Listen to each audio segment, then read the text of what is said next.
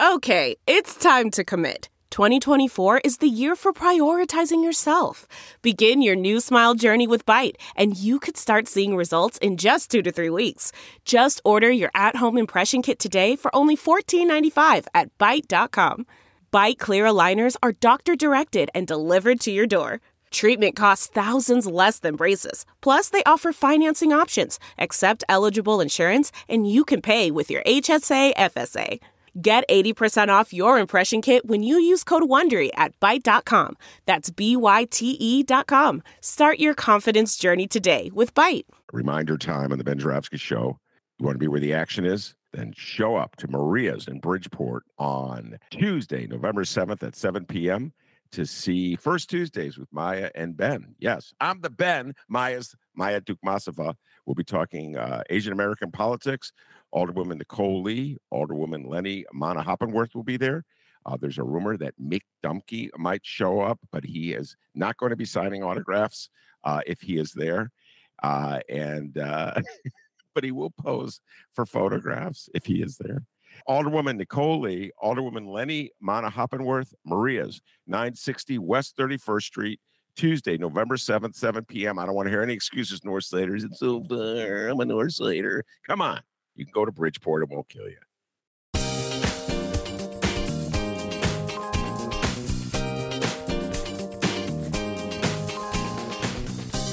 Your Ben Joravsky Show for this Thursday, October 26th, starts now. On today's show, Ben welcomes back editor and reporter with Block Club Chicago and Ben Joravsky's BFF, Mick Dumke. The Ben Joravsky Show is a presentation of the Chicago Reader. ChicagoReader.com for everything there is to know in the city of Chicago. If you want to know where to go, what to do, what to eat, what to drink, what Ben Joravsky had for breakfast, okay, maybe not that last one, but everything else I said, just go to ChicagoReader.com. You can find out all that and much more. And if you do want to find out what Ben Joravsky had for breakfast, check out ChicagoReader.com/Joravsky. That's J-O-R-A, V as in victory, S-K-Y. Hello again, everybody. Ben Joravsky here. We're calling this opening night Thursday, and here's why. I'm going to take a brief break from politics to remind you that last night, yes, was opening night for my beloved Chicago Bulls. I'm out wearing a Bulls hat. I don't know why I'm still loyal to this team. It has been, as I just said to my dear friend Mick Dumke, who's standing by, 23 years, has it been? 25 years of utter misery as a Bulls fan. Every now and then there's like a glimmer of hope, and then someone gets injured, and that's the end of that hope. And so then it's another rebuild and 25 years. Nonetheless, as I put in my newsletter the other day, I put together a group of Chicagoans to buy into a season package. We are season ticket holders. We have invested our hard-earned money in the Chicago Bulls. And how did they repay us for that investment? With one of the worst performances I've ever seen in an opening night game. They were just awful from start to finish on last night's game. And the Bulls are very proud of the fact that this year was going to be a new Bulls team. They're going to take more three-point shots, okay? That's the shot, sports, non-sports fans, from so far out, they give you an extra point for making it. The three-point play has been in existence since the time Mick Dumke was in grammar school. It's been around a long time. But apparently, it wasn't until 2023 that the Chicago Bulls figured out, you know what? You get an extra point. You get an extra point if you shoot the ball from way outside. So this year, they dedicated themselves to shooting from way outside. They kind of reminded me of Chicagoans who haven't quite understood how TIFs add to the property tax bill. You can tell them over and over and over again, and they still don't quite get it. So in their own way, Chicagoans are as clueless as the people who run the Bulls. I knew I'd go political on you, Mick Dumke, and I knew I'd raise TIFs. And so last night, they threw up all these threes, and guess what? They pretty much missed most of them. Some of the worst three-point shooting I've ever seen in my entire life, including a shot, I kid you not, by Torrey Craig from the corner. He was so wide open, he could like adjust his tie, and he hit the side of the basket. That's like, and it went clang, clang, clang, clang, clang. It was like the basket. It was like a shot I would take at the YMCA. It was pathetic. And as soon as the game was over, the text started pouring in. As one of Chicago's most visible Bulls fans, oh man, did I get ripped left and right. Hey, Ben, what about that investment? I'm not going to read the text because they're filled with so many F-bombs. Trying to be a family show here. And then the text kept coming this morning because the news story broke that the Bulls were so bad in their opening game that they already had a team meeting to discuss how bad they are. Usually team meetings, Mick Dumke knows this as a sports fan, don't occur to like a month or two into a season when the team goes, we got to get together and figure this out. This was one day, and they had a team meeting already, at which point I got a text from a source I will not identify other than to say his first name is Muiz and his last name is Bawani. So he is, once upon a time, was a Bulls fan, and now he's Chicago's biggest Phoenix Suns fan. This, of course, Mick's shaking his head. This is a whole element of Chicagoans. Like, they are such front runners, the people in the city of Chicago. It's not one of your, greater attributes, Chicago. I'm just telling you, things get a little dicey. Boom. I'm a Phoenix Suns fan. Boom. I'm a Lakers fan. Boom. Oh, did I tell you? I just absolutely love Steph Curry. Luis Bawani sent me this text this morning. The Bulls should be rebuild and draft. It's time to find our Shea Alexander. Trade DeMar and Zach. Trade everyone. Fire Billy Donovan. Fire the general manager and sell the team. Chicago, man. Chicago is just predicting gloom and doom. And that leaves the big question. Do I regret having sacrificed my hard-earned money to buy a portion of that Bulls season ticket plan? That is a question I will entertain with the great Mick Dumke after we eat our vegetables and discuss politics. No cake, Mick Dumke. No sports talk until we eat our vegetables. Is that a deal? Okay. I'm a vegetarian. I do like vegetables, and you and I both love politics, so that's not so hard. It's not so hard. Mick Dumke, of course, investigative reporter for Block Club. Before that, years before that, was my partner in crime at the Chicago Reader. Dear friend, love talking politics with this man. So before we get to the Bulls, which is dessert, and by the way, I just wanted to let people know that Mick Dumke also bought into that season ticket plan. Yeah, people don't know about his investment. They all know about mine. Ben's got some swampland he can sell me too after this. Okay. All right, we'll get to it. We'll get to it, like you said. Mick, I got some CHA land that I might want to sell to you. We'll get to that. But let's start with a great story that Mick wrote. And you had a partner in crime, Quinn Myers, in Block Club. And I already talked about this at length last week. I had a lot of fun with Brandon Johnson's ducking and dodging. Really not ducking and dodging. It's more like a Tony Preckwinkle non-answer of the question asked. But anyway, in response to the question that Mick and Quinn were addressing in this article, and that is who got what in terms of a pay raise, aldermanic pay raises.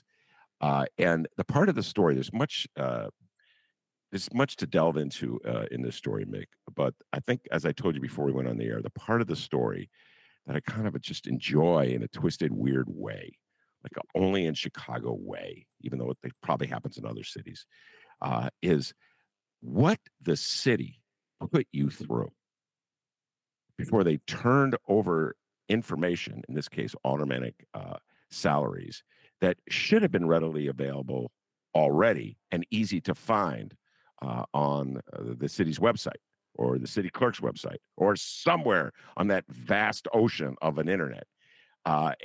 So before we get into what you found, why don't you just tell us about the process of how difficult and challenging it was to obtain what should have been already out there for us to see? Well, first of all, I agree with your argument. This should be readily available for people. This should not be an investigative project. I went to Block Club, as we've discussed many times on your show, Ben, to help start an investigative team. because of my ongoing interest in City Hall and what the city council does, what the mayor's up to, I often team up with colleagues like Quinn, who is really a great reporter for Block Club Chicago. We often team up to do, some newsier kinds of stuff going on at City Hall too. So this was supposed to be one of those kinds of stories. Every year, Block Club, other publications, including the Trib, Sun-Times often does some version of this, does a story, like here's what your elected officials are making in city government, the mayor, the city clerk, the city treasurer, and then all 50 members of the city council. And this is, frankly, it's kind of it's a story that people really want. It's information people really want. They want to know where their tax dollars are going. They want to, as a way to hold their leaders accountable, they want to know what they're making. Just standard stuff. And it's never been a problem before to get the information. After the budget is in place, the city posts a list of all of its employees and their salaries online. You can go and find this right now. But for us to get information about what alder people were going to make starting January 1st, it ended up being essentially like a runaround investigative process. I had to send in, I think the final count was 4 Freedom of Information Act requests. And Quinn and I each wrote multiple emails asking for information, calls, like, just give us the information. What's the deal? This isn't a secret. It shouldn't be a secret. But it was inordinately hard, Ben. So just very briefly, right now, the salaries of city council members are, most people will be surprised to learn that your alder person's salary is not based on how many years he or she has been in office. They all, on paper, are eligible for the same salary, but some make a little less than the maximum amount because they've been in a number of years and they declined a pay raise at some point in the past. So there is some variation among the 50 alder people. They don't all make the exact same amount, but it's not based on your seniority, which a lot of people find surprising. Currently, right now, the salary increases for members of the city council, the mayor, city clerk, and city treasurer they all get automatic pay bumps based on inflation. They get an automatic cost of living raise every year, and that's because of an ordinance that was passed a few years ago. So there's a built-in pay raise based on inflation.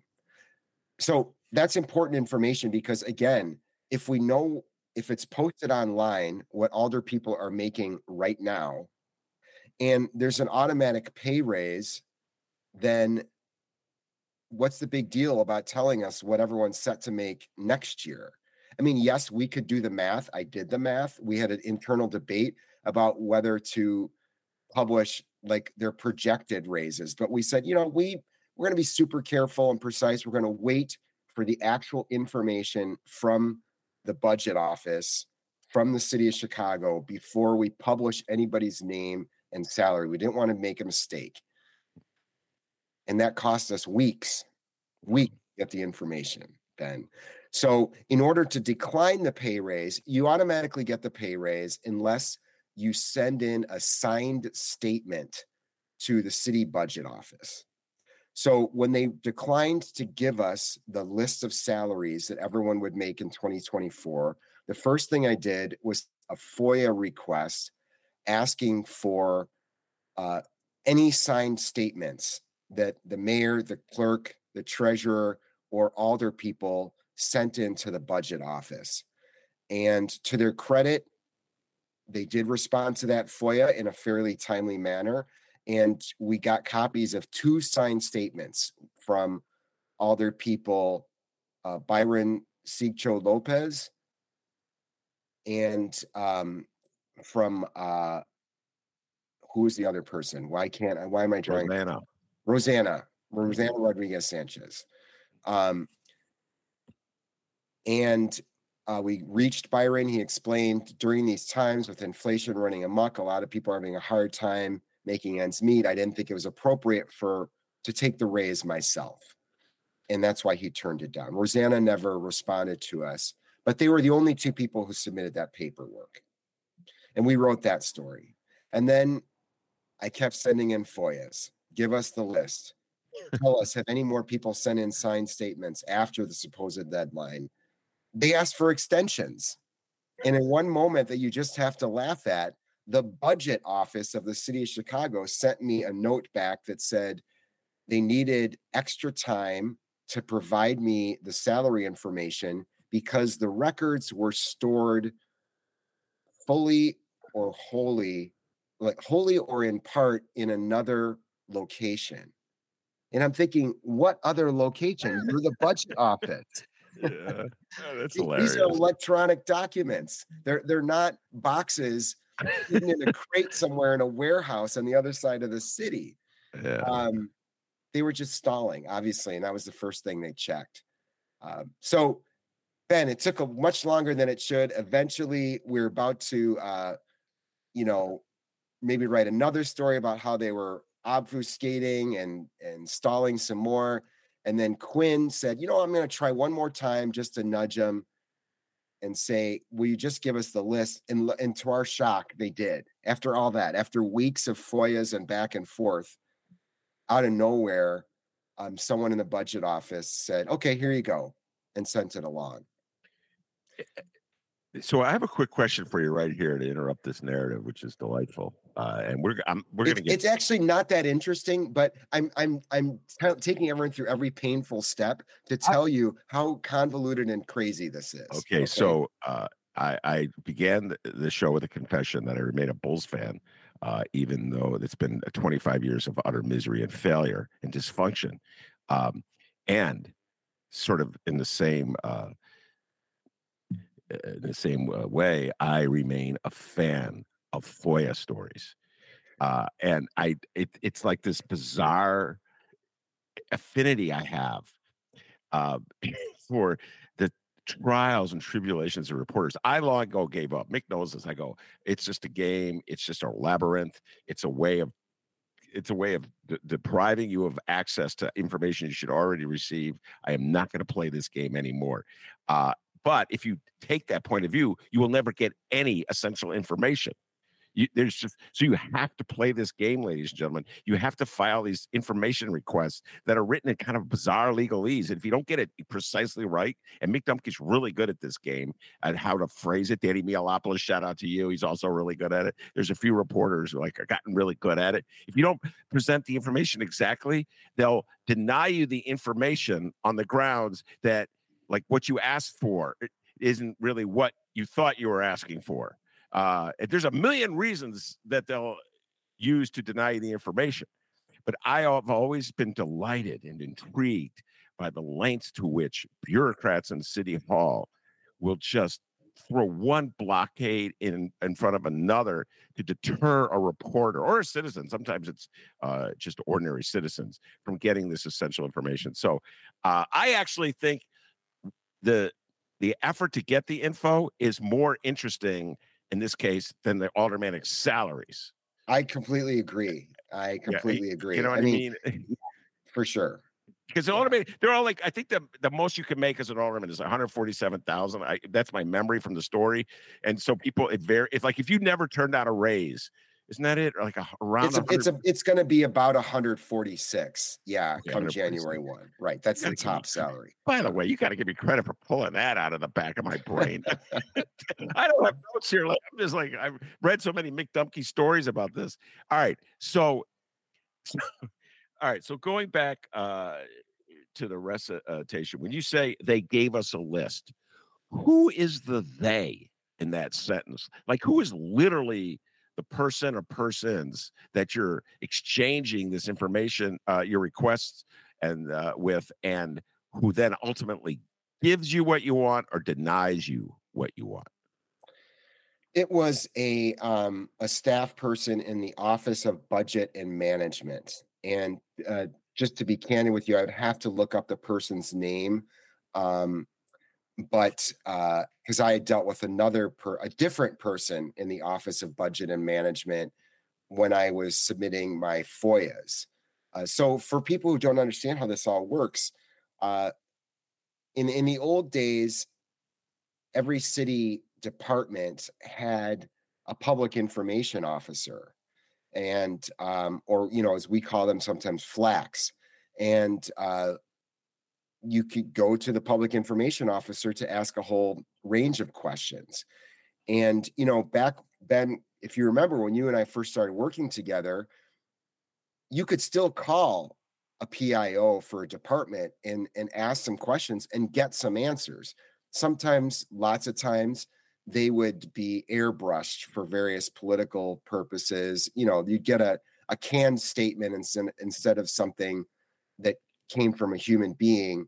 But at least there was a person available you could call or email and ask questions to directly. It started to happen where you would get people on the phone or exchange an email, and they would say, sure, I'll give you the information, but can you please send a FOIA for that? Because they started to want to track the information that they were handing out. I suspect it was a way to cover themselves from potential pushback within the highly politicized environments at City Hall they worked under. But it was also a way that they could, track what other people were asking for. And you remember at one point in time under Mayor Daley, Richard M. Daley, he announced a big transparency plan where he was going to start publishing online everyone's FOIA requests. Yeah. So instead of making a transparency push where he provided more information about the workings of city government to the public, the information he wanted to provide was basically to reveal what reporters were working on and what they were asking for. I didn't have a problem with it, but of course it was a total joke that was transparency. So over time, this has evolved, and in the current situation, there is a lot of understaffing going on at City Hall, Ben. So not only are there a number of departments, including key departments, that do not have permanent leaders, they do not have commissioners, there are also a number of departments that don't have full-time public information officers. You literally don't know who to call to get information about the workings of city government if you're a reporter. And so you end up spending sometimes a long time. Earlier this week, one day on Tuesday, I spent the entire afternoon on the phone just trying to find who can answer questions for a particular city department because there's no one posted and they don't have a full-time person. You end up having to submit FOIA requests, even for stuff that should be basic information. It should be posted online, or at the very least, it should be available to anyone who asks for it. Instead, you have to go through all sorts of FOIA requests, and then through both inefficiency and a lack of interest in sharing information, oftentimes it takes days or even weeks before you get a response to the FOIA request, which is often, we don't have the information. And, okay, I can't make you provide something you don't have, but they don't tell you where you can get it. There's no phone call, of course. There's contact information. They're required by law to offer contact information if we want to follow up. I followed up with a FOIA officer who denied a request this week. Crickets, nothing. It's just really, really hard to get information right now. So in some ways, this list of what your alderperson makes, you're right, simple story, but the story behind the story is far more telling of the state of city government right now. You're totally right. All right. So we'll take a deep dive into that, but I'm going to go back to something else that you said, which I don't think it should just be brushed aside.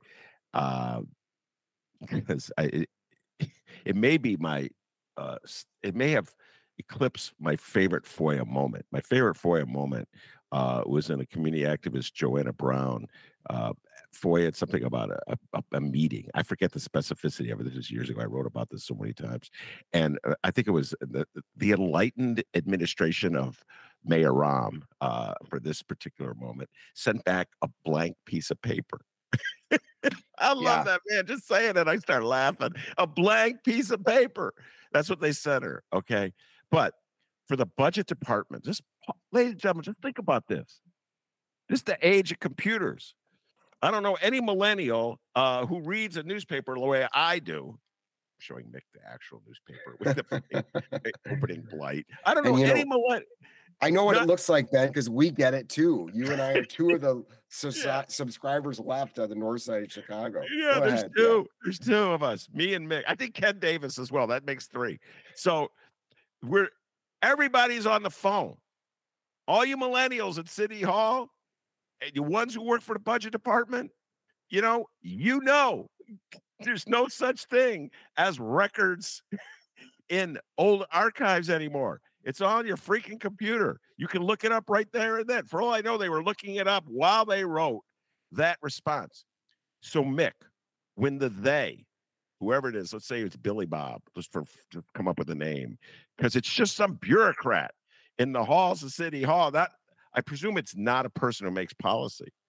Although I also presume that the person who makes policy told Billy Bob to just stall Mick Dumke. He's a pain in the neck. God, is he annoying. And so they came up with, it's in a different location. So what's your read? Like, that is so blatantly untrue. There are no it was false. Locations. It was completely false. Yeah. Well, there are a number of, under the FOIA, under the state law, there are a number of reasons a public body can ask for an extension, can ask for extra time. They're supposed to respond to a FOIA request within 5 business days, essentially a week. And but if they need extra time, they can cite one of several reasons that says, look, we need extra time for this purpose.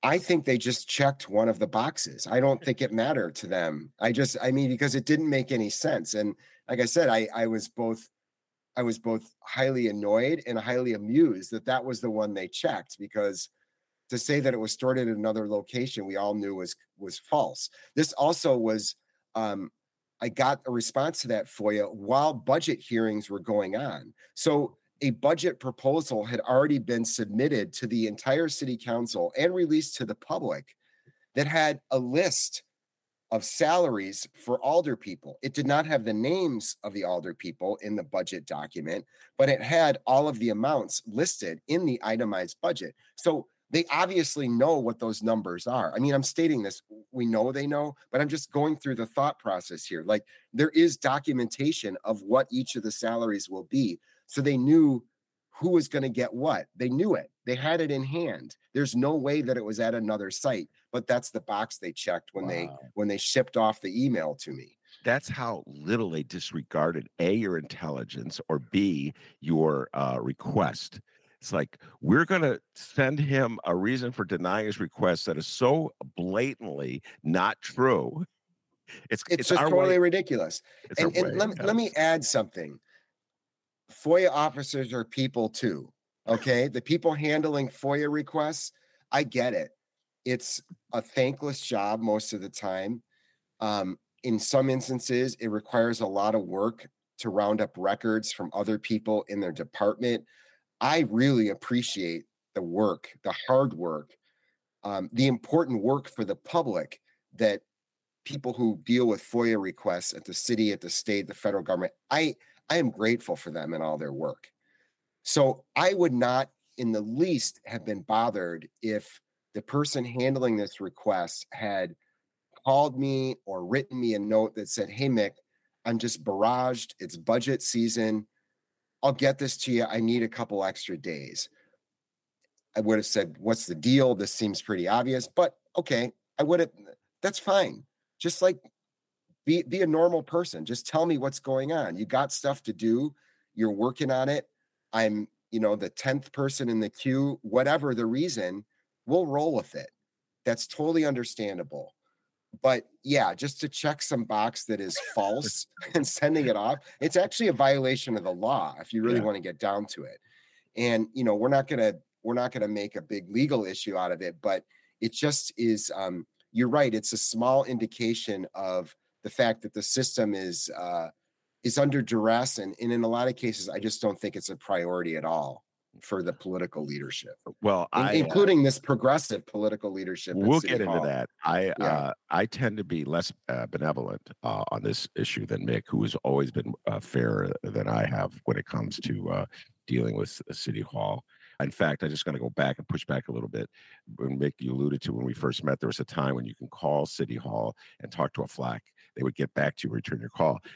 As you know, I was on some kind of unofficial do not return call list through most of the daily except for, oh my God, I'm not going to name her, but there was one lady who liked to call me back just to harass me. And I kind of appreciated it. I'm Anyway, pretty sure I know who you're talking about. yeah, she would just call me up, yeah. trash talk me. Yeah. Like, And dude, I actually loved that. I thought that was great. Give it to us back. At least there's an acknowledgement you got it. And there was a certain level of candor with that person too, that like, we're not going to give you what you're asking Yeah, for, you're not and getting it. it's like, okay, we know where we stand, we'll write what we got to write then, fine. Yeah, you know who I'm talking about. She was pretty funny. Well, she later went to another agency, and just retired a couple years ago. So I worked with her for a long time then, including up until about 2 years ago. So, yeah. and I can say, given that person's replacement at her last stop, I miss her. So we'll leave it at that. Okay. We'll leave it at that. We're being a little bit oblique. I'm sorry, we just people. had like a 3-minute conversation that only Mick Dumke and I understood, but we understood it. We understood all it. right. Yeah. So, so going back to, see, I struggle with this. Way back when I think it was your first tip story. I love telling this story. I asked the city, Mayor Daley was in charge then, to give me a ward by ward breakdown of TIF expenditures. And the response from the city was no such document exists, which of course I knew was a blatant lie, as big a lie as saying the budget information you want is at another location. It's at a warehouse on the southwest side, and we don't have trucks going back there today to pick it up. So I knew that was totally false, but there was really nothing I could do about it. And shout out Bob Fioretti. I'm going to always give him a shout out, no matter how far to the right he's gone with his dalliances with MAGA. He said, "Oh, you want to see that?" And he turned over to me the copy of his second ward. Remember this, Mick? And I rushed back to Mick. I go, "Mick, do that FOIA stuff you do, because this thing exists." So I think he had a list of all 50. He had the totals for all 50 wards, if I recall. I just thought it was the second ward. I think it was for all 50, because we wrote, I believe we wrote our first story on the citywide totals based on documents that Bob shared with us. Okay, so these are two geezers reminiscing. I'm actually the geezer. He's a young man. But I think what happened was... Younger, yeah. Remember they denied us the request at first? And we asked for it. Yeah. And then they denied it. And then I think even the Tribune weighed in with an editorial. I almost fell out of my chair. The Tribune, come on. I believe you. I believe that happened because that is something you would remember very clearly. So the anyway, Trib writing an editorial about this. I almost passed out. An economic development tool, but we're not going to name, because we want to keep you in the clueless in Chicago. That's where you like to be. So anyway, all right. So in that case, I think the city was intentionally trying to keep information from being shared, because they didn't want the public to know the huge disparity in how TIP money is allocated, so that some wards were the winners and other wards were, quote unquote, the losers in the only significant economic development game the city had. In this particular case, I have my theories, and I'd love to hear yours. I believe they were intentionally keeping you from this information. So I don't believe it was dysfunction.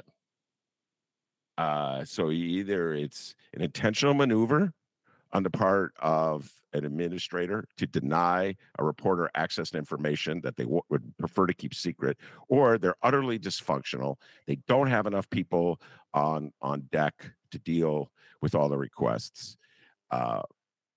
It's one or the other, or maybe a marriage of both. Mixture of both. I don't know. But when they tell you that it's at another location, to me, that strongly suggests that they are intentionally trying to keep you from this information, your theory and thoughts. Yeah, they definitely were. I think Quinn was told point blank when he first asked for the information that they did not intend to release it until their full budget proposal was released. So they definitely had a policy of trying to keep it under wraps. Again, for reasons I don't understand, this ordinance has been passed already. It's on the books. The salary increases are built in. Like, what are you trying to keep from us for an extra 2 or 3 weeks at that point in time? It's just, honestly, it's just silly. But that's what their position was. So the FOIA that I'm referencing that I got that response to came after they had released the budget proposal. Mm-hmm. So they told us they weren't going to release it until the full budget was out. But then after the full budget was out, that's when I sent in a new round of FOIAs, and I still got that lame excuse that it's stored at another location. So I agree with you that their policy was, for whatever reason, they just did not want to release that. I think they were hoping to hold on to it until the budget was actually passed. But again, it's ridiculous because the law is on the books. And two, why shouldn't we know what each alder person is making before they vote on the budget? I mean, that's the whole point, is you should have the information about the budget before it actually gets voted into law. I mean, come on, that's the whole point of a budget proposal, so people can see it and discuss it publicly. You're right, Ben. They wanted to keep it. They wanted to keep it under wraps. Yeah. All right. So we figured that part out. So folks, you're getting a sense of what the collaborative process is between Mick Dumke and myself when we write a story. So he comes up with, he's the fair guy playing devil's advocate, and then I come in with my theory, and then we decide which one we're going with, and that'll be the voice of the story. And now let me get back to the issue of progressive mayor, and I'm going to state something, and as you're free to vehemently disagree with me.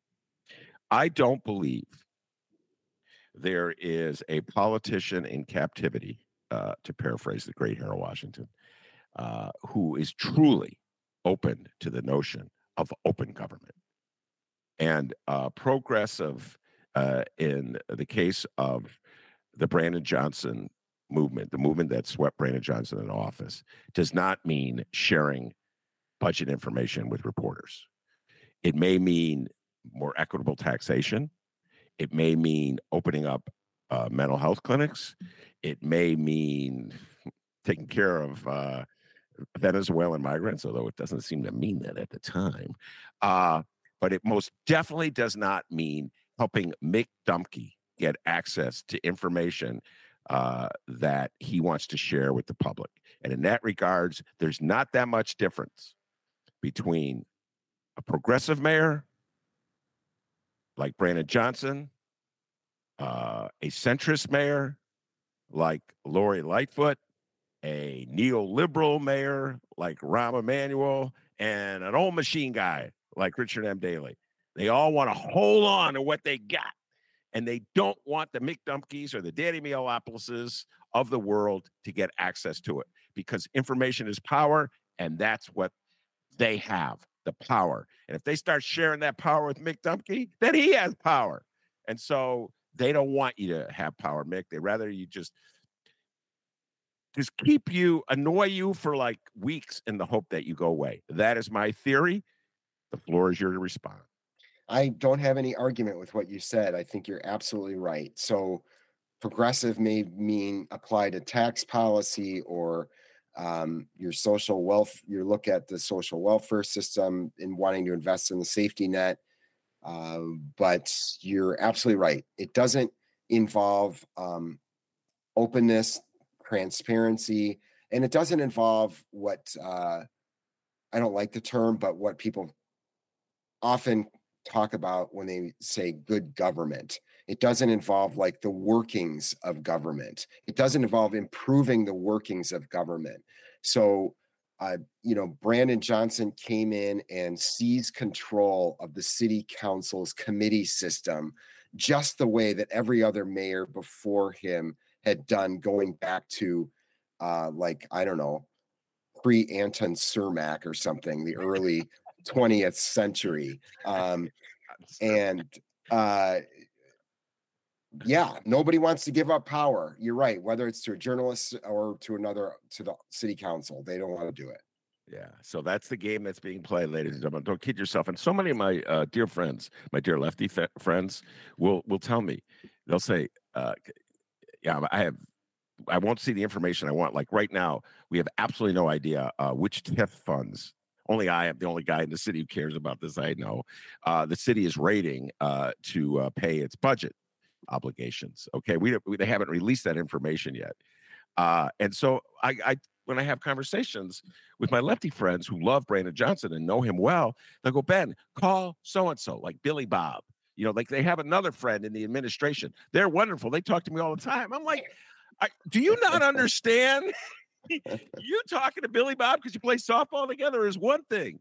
I'm an inquiring reporter. Billy Bob's not talking to me, and then if Billy Bob does talk to me, he'll be like, I can't really tell you anything at the moment. And then it's like triple off the record. So like, what's the even point of it? You know what I'm saying, Mick? So I just think there's just like a element of ignorance on the part of Chicagoans and indifference. I really, Mick, push come to shove, I don't think most Chicagoans care about whether their government is transparent. I don't think most Chicagoans care that their government is hiding and concealing information from reporters like Mick Dumke or Danny Mielopoulos or Tommy Schuber or any of them. I really believe most Chicagoans just aren't paying attention. Am I too jaded? Am I too cynical by my years of living in this town? Go. Well, I think if more people demanded that as a priority, then there would be a response and the government would change. So in that sense, you're right. Most people, it's not a top priority. I mean, if given the choice, would people rather have more information available to them about how their tax money is being spent or less information available to them? I think they would probably vote for having more information available to them. But is it going to be a priority? Are they going to be out in the street, picketing with signs? Are they going to be swearing, assaulting the alder person? No, that they're doing that about encampments. They're not doing that about open government and transparency. Okay. So you're totally right about it being something that people have to think about.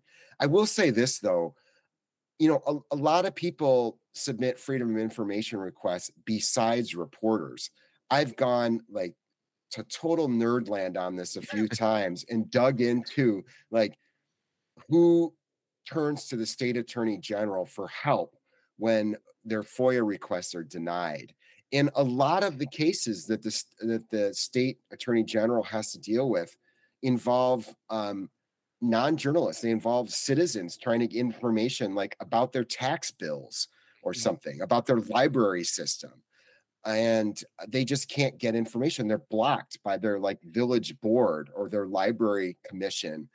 And they get really pissed off about it. And they go on these FOIA wars with these local agencies. And so, people don't think about it until they need the information. And then when they realize how hard it is to get the information in a lot of cases about their own money, the use of their own tax money, then they become advocates for openness and transparency.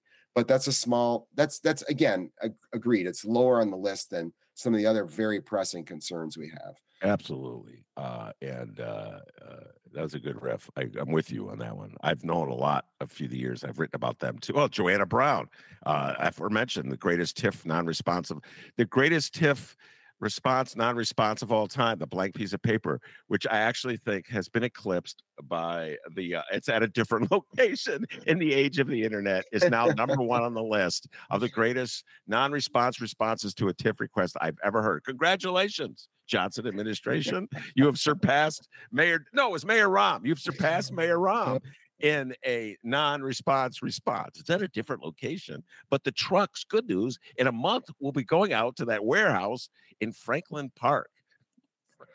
Yeah, the other one, I mean, that's up there with what's in between those two is when I've gotten CPS has done this to me a couple times where they have provided me records I ask for, like emails I ask for, and it'll be like a 3-page email chain, and all but like a couple lines are blacked out.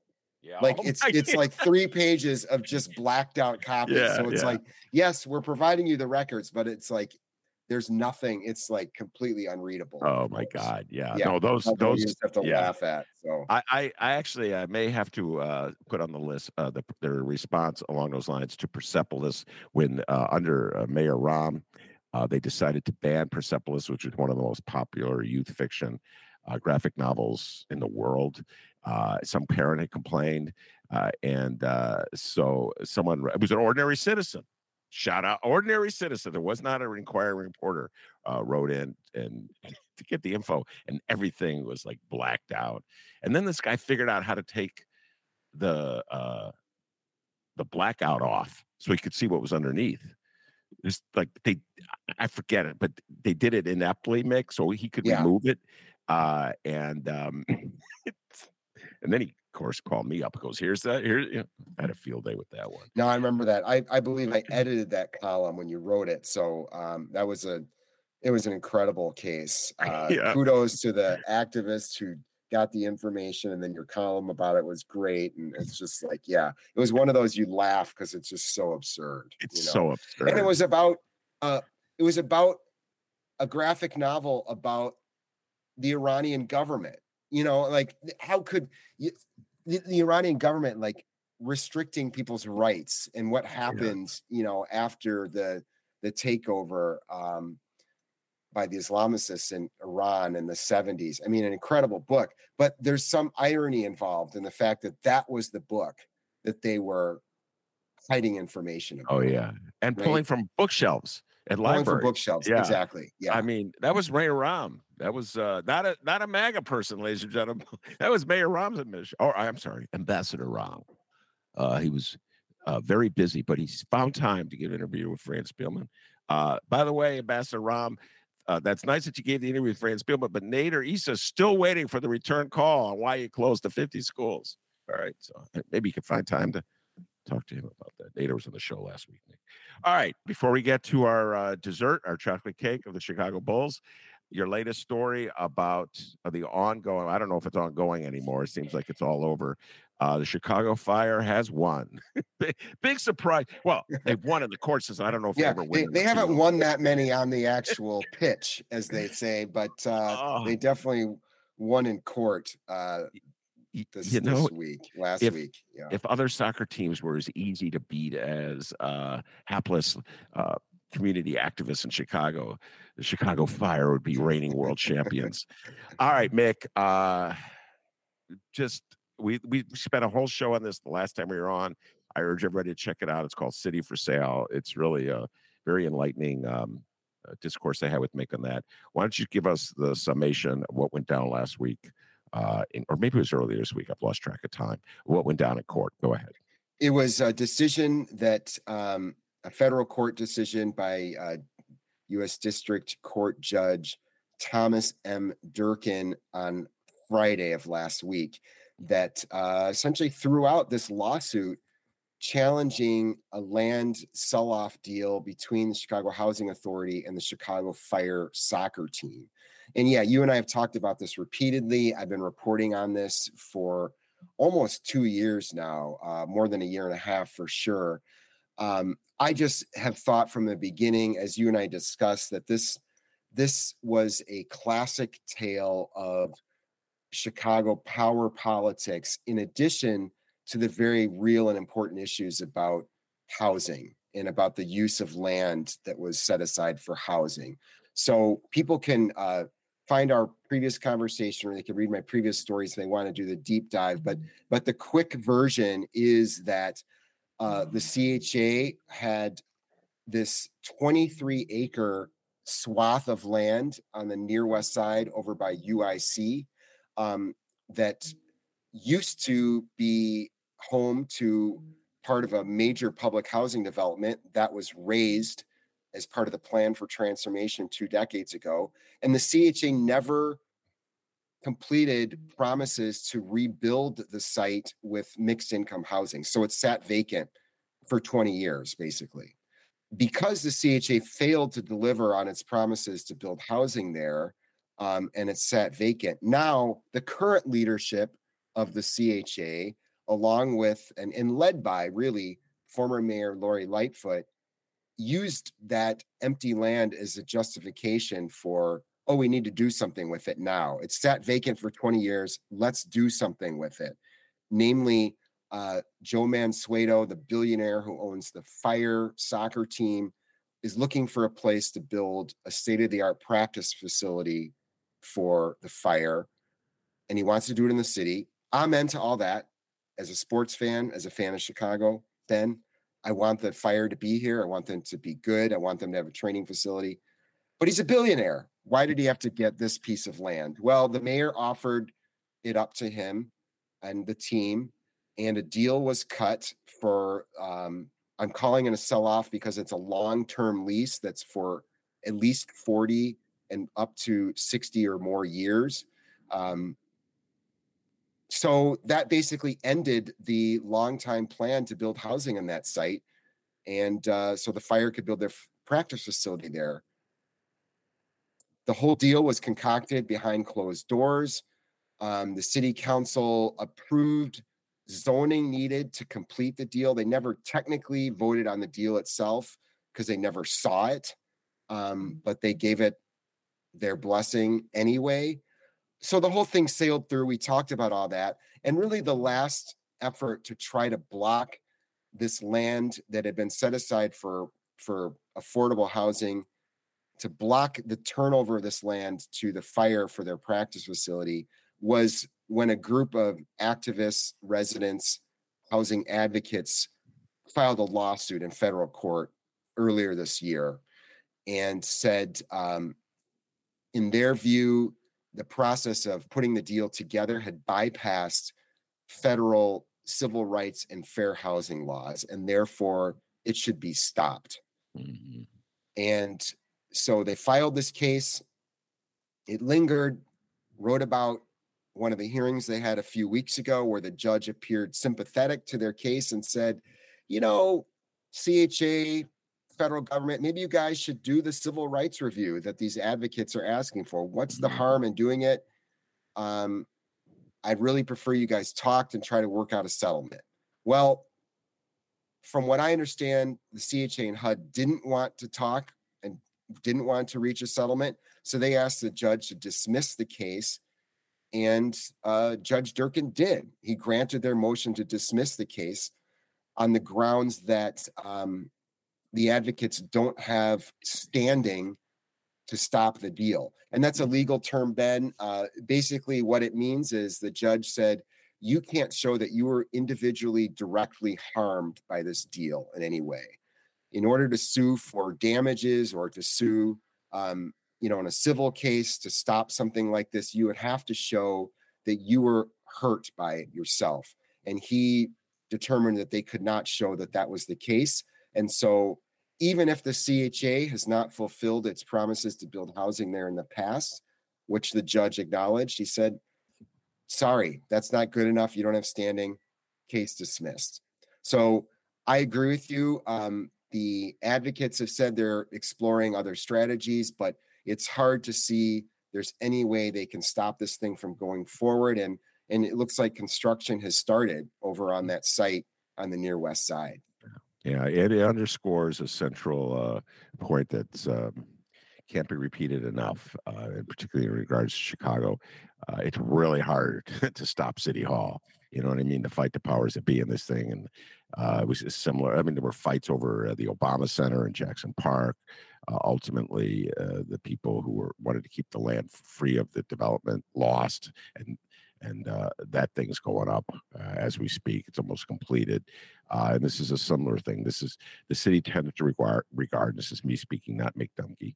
The city tends to regard vacant land that's parkland or vacant land that's promised for low-income housing as just vacant land, which can be sold off to developers or that can be built on. That's been, I can think of so many battles.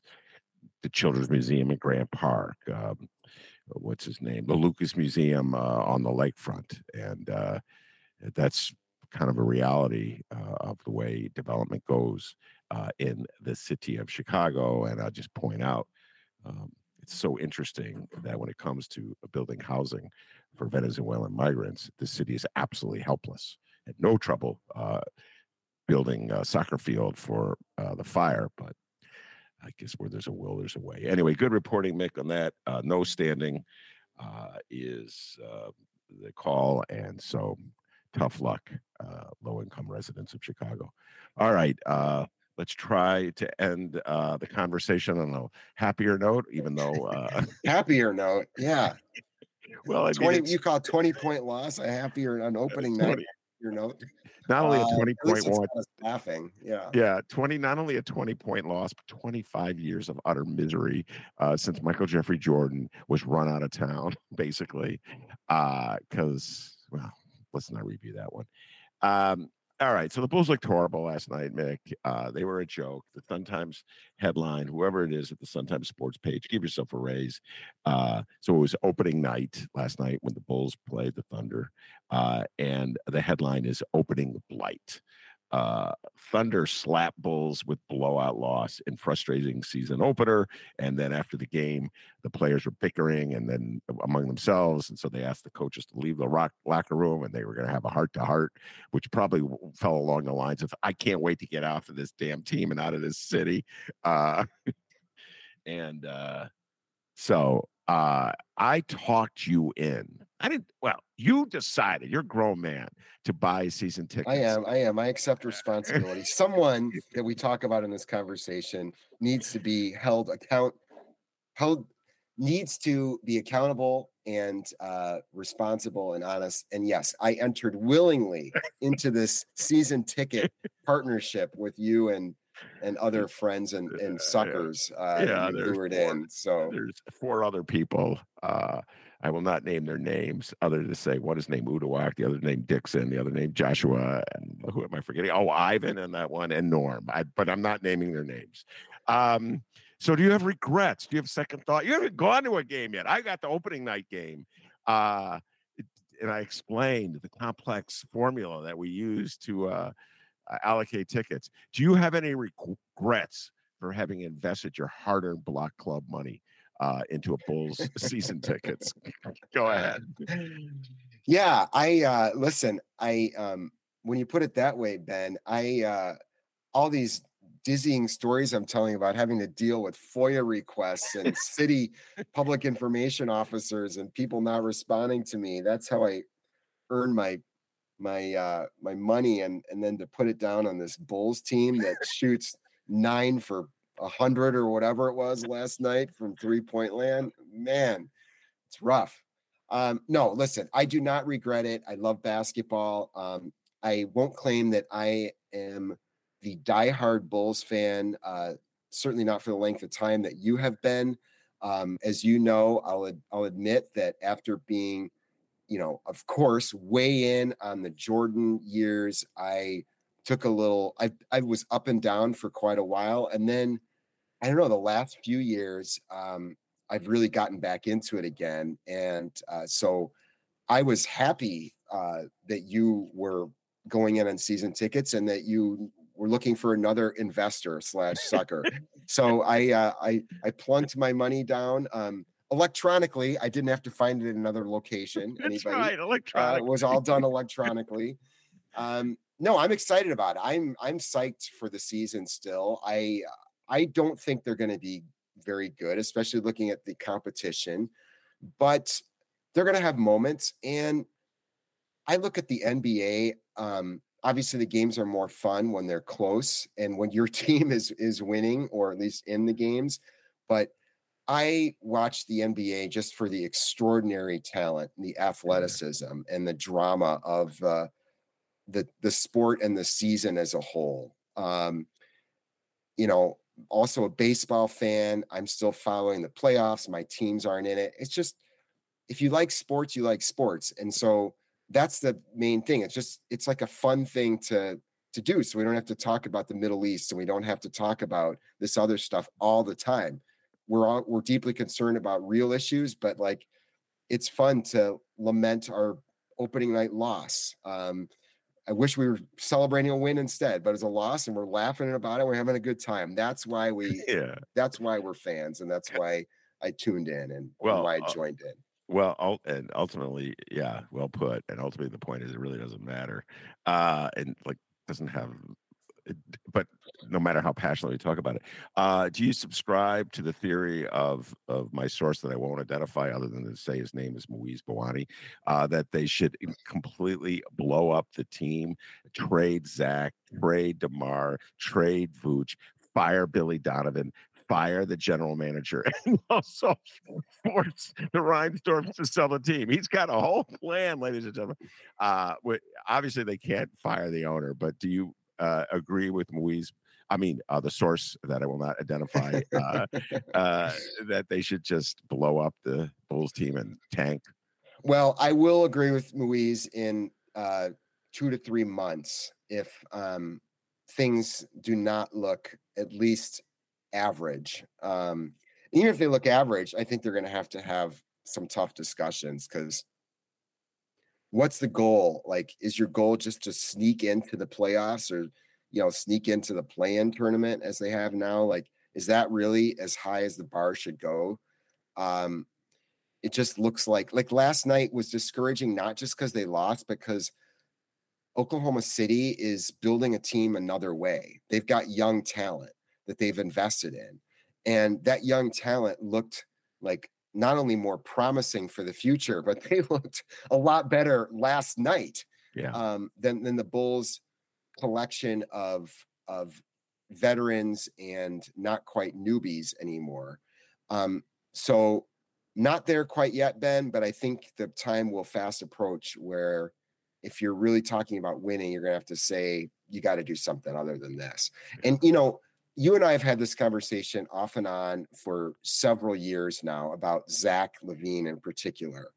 I remember us debating, as I think we both flip-flopped a couple times during the discussion about whether Zach should have gotten a long-term max contract. And for you people who are not sports nerds, like, should they have doubled down and tried to build a team around this player, Zach LaVine, who's an extraordinary talent, but yet has never shown that he can lead a winning team. Yeah. And that's not all his fault, but it's the truth of the matter. And once again, last night, it's not all on his shoulders. He's got a lot of teammates, but he had a pretty mediocre game, like bad game, right? There were several key moments where he needed to hit a big shot and turn things around, and he never got it together. And it's just one game, but it's like, if the strategy is to build around this player, it's not looking real good right now.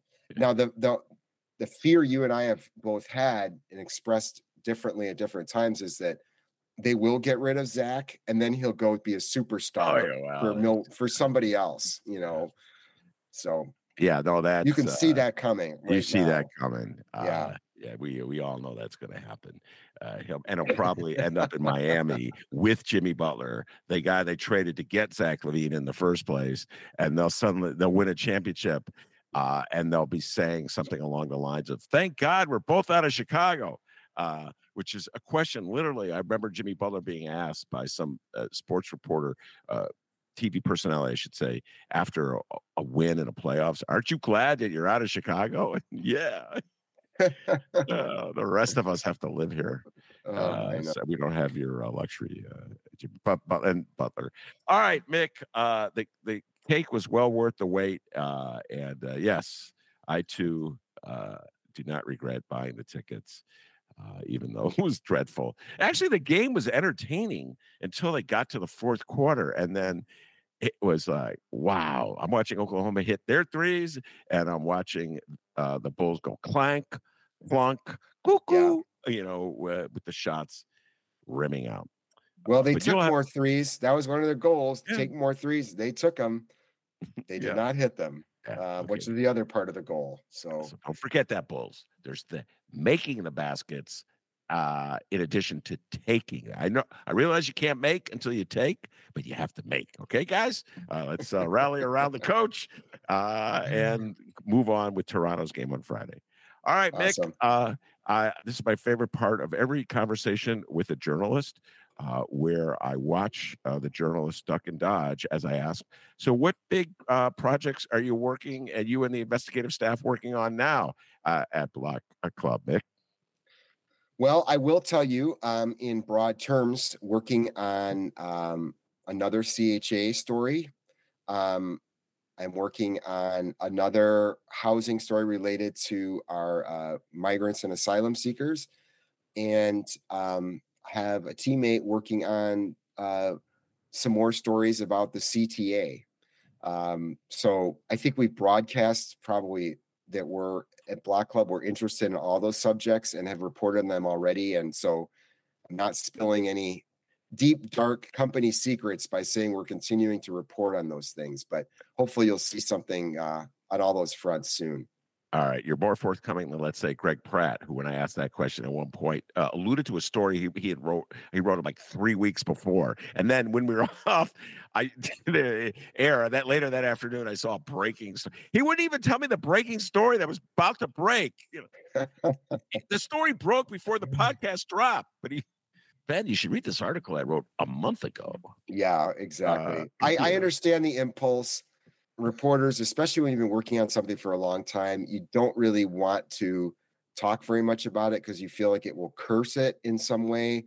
Either someone else will scoop you, get to it first, or something will happen that kind of like screws up what you've been working on in some way. So right. I understand the instinct. I understand the instinct too, but reporters, I'm telling you, that instinct is as obsolete in this day and age as a bureaucrat at City Hall telling Mick Dumke, the documents you want are in another building. Nobody cares if you get scooped, okay? Nobody is paying attention whatsoever to who got the story first. And nobody else is going to instantly write a story based on I'm working on a story in the CTA. Quick, get me rewrite. We got to come up with a story. I know. Exactly. Your point's well made. Stored in another location, wholly or in part. Yeah. It's stored in another location. All right, very good. Mick Dumke, thank you so much for coming on. It's always a blast talking to you, and good luck with whatever you got, what other FOIA fights you have out there with the city. Come on, Mayor Johnson, you're better than that. Let's get it together. Yes, and go Bulls. We'll talk soon, Ben. Very good. That's Mick Dumke. I also want to thank producer Chris. He does an outstanding job. And I think Mick Dumke and Billy Bob in the budget department agree. Hey, producer Chris, give yourself a raise. Take it out of petty cash. Peace and love, everybody. And remember, you can always catch up on previous Ben Joravsky shows, get Benny J bonus interviews, check out columns from Ben Joravsky, sign up for the Reader newsletter, all that and more at chicagoreader.com. If you want to follow Ben Joravsky on Instagram, it's at Benny J Show. And please like and subscribe to The Ben Joravsky Show on all your favorite streaming and podcasting platforms.